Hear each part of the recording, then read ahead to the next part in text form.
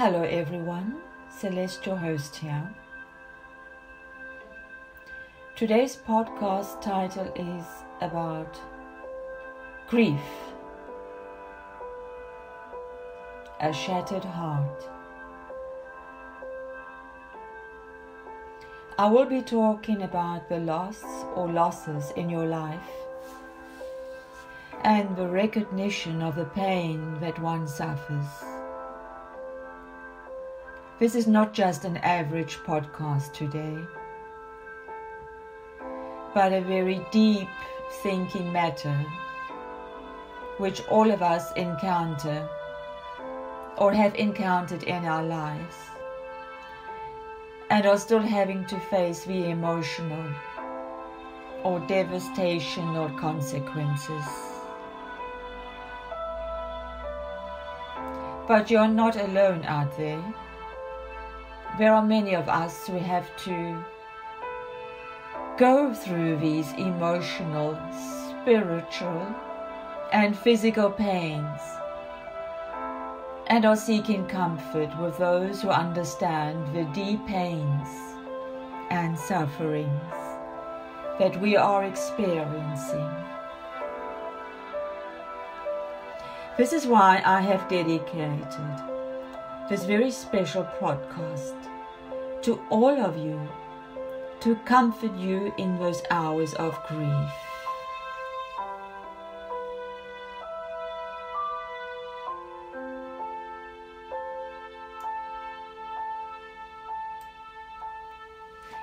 No one ever told me that grief felt so like fear. You care so much you feel as though you will bleed to death with the pain of it. Only people who are capable of loving strongly can also suffer great sorrow. But the same necessity of loving serves to counteract their grief and heals them. Let us begin with a short description about loss and what it means in context. When we undergo grief, we are confronting a natural emotional response to the loss of someone close, such as a family member, friend, partner, animal, or a job. Grief can also occur after a serious illness, a divorce, or other significant losses. Grief often involves intense sadness and sometimes feelings of shock, numbness, or even denial and anger. There are proven cases when a long-term partner has died, that the other dies soon afterwards from a broken heart. This phenomenon is also taking place in the animal kingdom. Some of you might have heard about a canary partner who mourns her or his mate and suddenly dies a few days later. Although losing someone close is a highly personal life event, most of us tend to share the same range of emotions and reactions. Realizing that these feelings are normal can help you get through such a difficult time. Of course, every one of us is different. And so the way we cope with grief will differ greatly. The important thing to remember is that the feeling won't last forever. Over time, you will come to understand these feelings and know what you need to do to manage them. I will discuss the stages of grief and then go into them in more detail later on in my podcast. But it is important to know what is happening to you on the spiritual, mental and physical levels in order to cope with your emotions, which can sometimes get in the way of rational thinking, if you are alone and have nobody as a support team. What are these stages of grief? Your feelings may happen in phases. As you come to terms with your loss, you can't control the process, but it's helpful to know the reasons behind your feelings. All people experience grief differently. Though it is no longer considered the ideal way to think about grief, you may have heard of the stages of grief. I will discuss 5 of them briefly. The phase of denial. When you first learn of a loss, it's normal to think, this isn't happening to me, I can't believe it. You may feel shocked or numb. This is a temporary way to deal with the rush of overwhelming emotion. It's a defense mechanism. Let's take number 2, anger. As reality sets in, you are faced with the pain of your loss. You may feel frustrated and very helpless. These feelings later turn into anger. You might direct it towards other people, a higher power, or blame God. Anybody out there who's looking up, down, down, up. You know, these feelings later turn even worse if you are not able to manage them. To be angry with a loved one who died and left you alone is natural as well. If we take number 3, bargaining, during this stage you dwell on what you could have done to prevent the loss.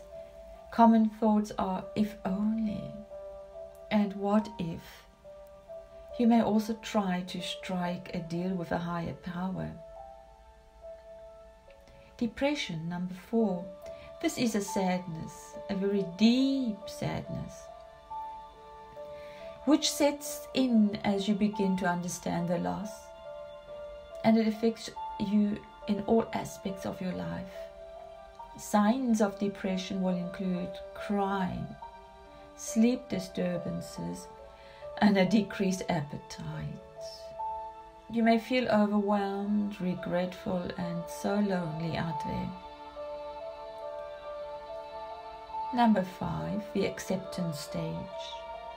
In this final stage of grief, you accept the reality of your loss.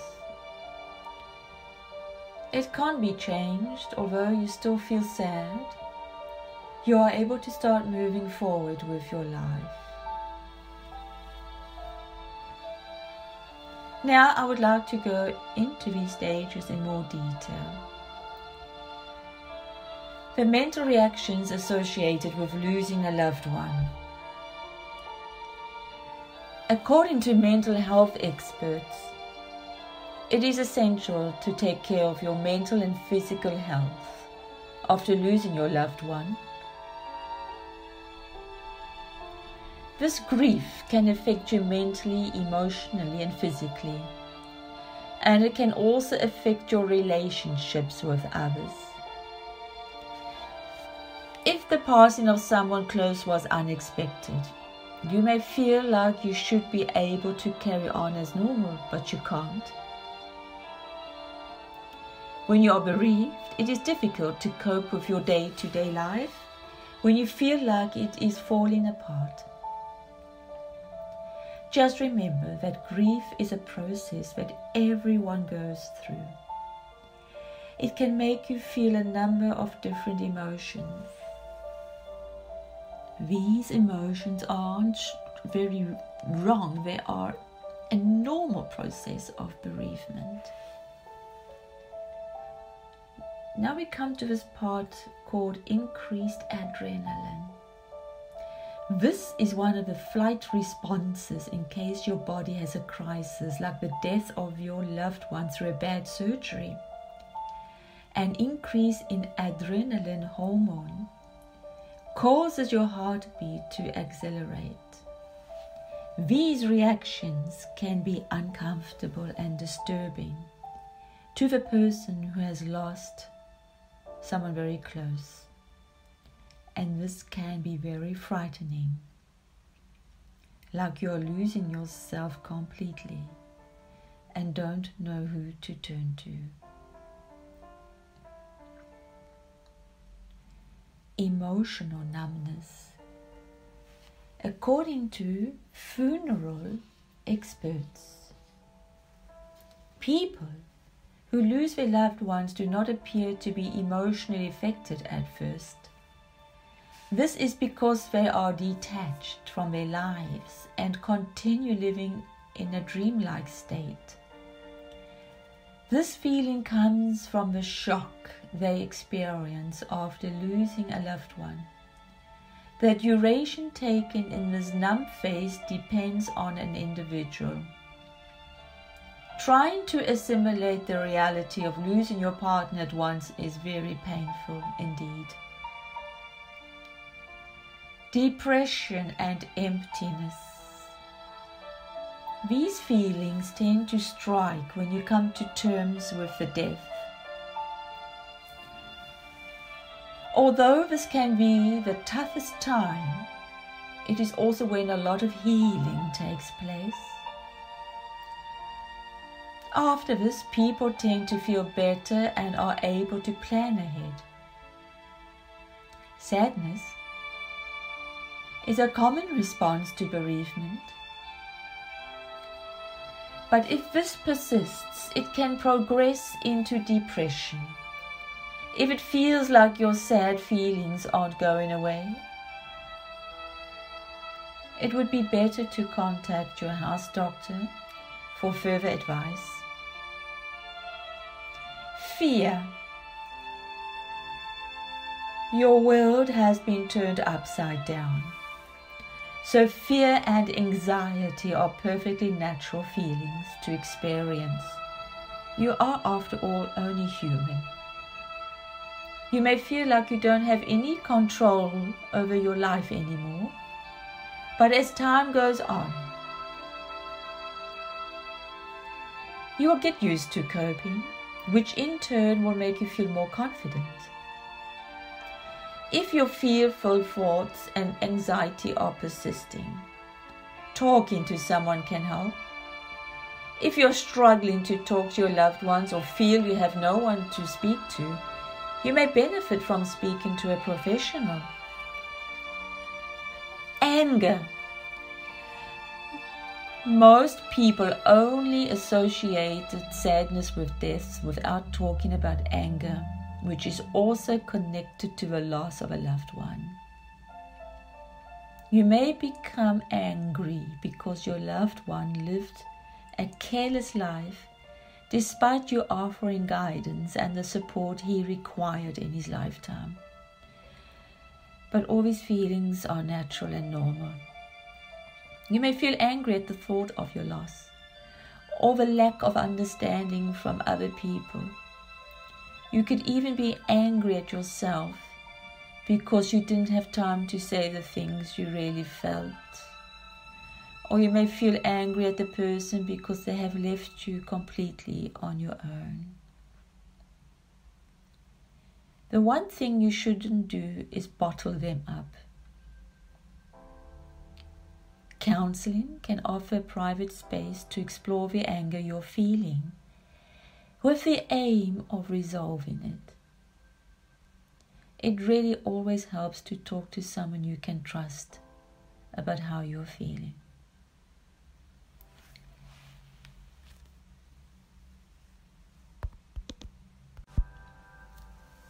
blaming people and others. Yeah, and blaming yourself. Let's take a look at this section on blame. In the final stage of grieving, you may feel blame towards the parties that caused the loss of life. In truth, you may have legitimate reasons for these feelings. If a loved one, the victim of medical malpractice which resulted in death, you may be entitled to some compensation for the negligent actions of the medical staff or facility. But nothing can bring your loved one back. And justice can only be served in the courtroom. How long does this mourning differ from everyone and with everyone? Yes, the duration of mourning can take place over months, even years. There is no normal amount of time to grieve. Your grieving process depends on a number of things, like your personality, age, beliefs, and support network. The type of loss is also a factor. For example, chances are you will grieve longer and harder over the sudden death of a loved one than, say, the end of a romantic relationship. With time, the sadness eases. You will be able to feel happiness and joy along with grief. You will be able to return to your daily life. But this will take place in its own time. The mental scars are still very strong. It is important to be present or near someone who just needs to know that you are there for them. The worst we can do is try to give well-meaning tips or advice, or say, everything will be fine, or shake out of it. This is only a normal way of life. Life goes on. That is not only detrimental and not helpful, but it could increase the suffering and immense pain of someone who has just lost a beloved person, and someone who is trying to come to terms with a new situation in life. Please be kind, sympathetic, understanding.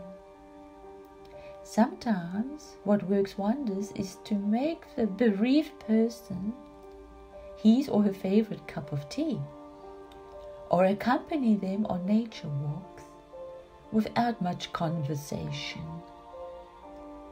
In silence is also the strength.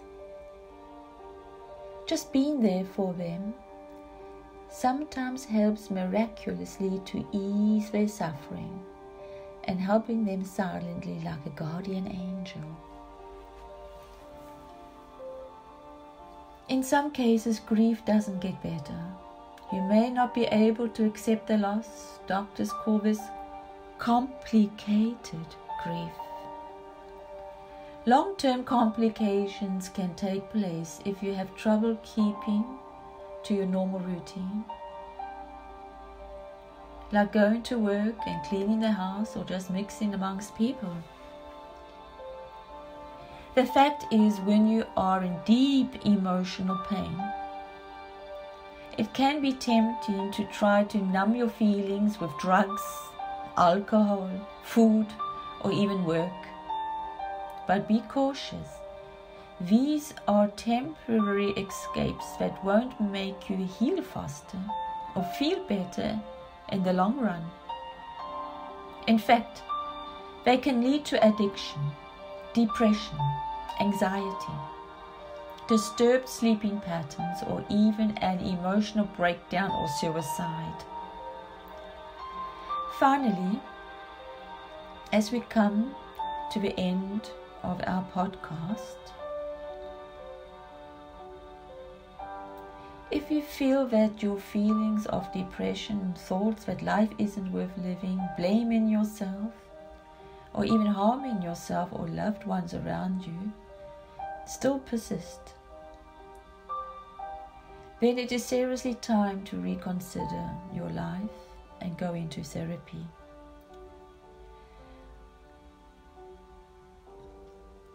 Give yourself time. Accept your feelings and know that grieving is a process.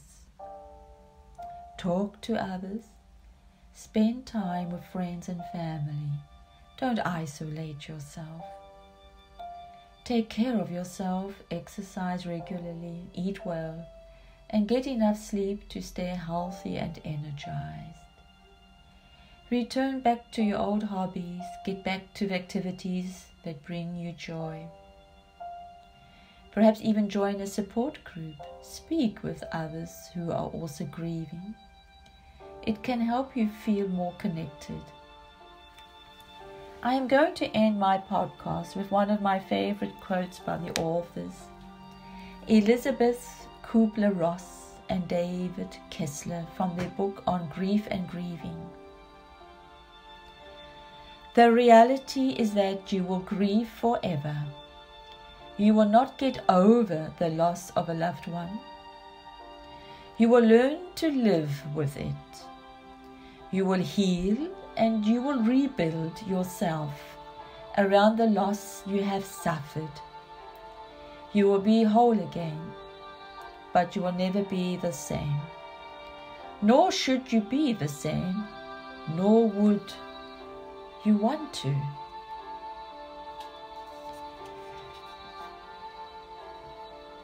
I thank you all for listening to this very special podcast, and bless you all. Your host, Celeste.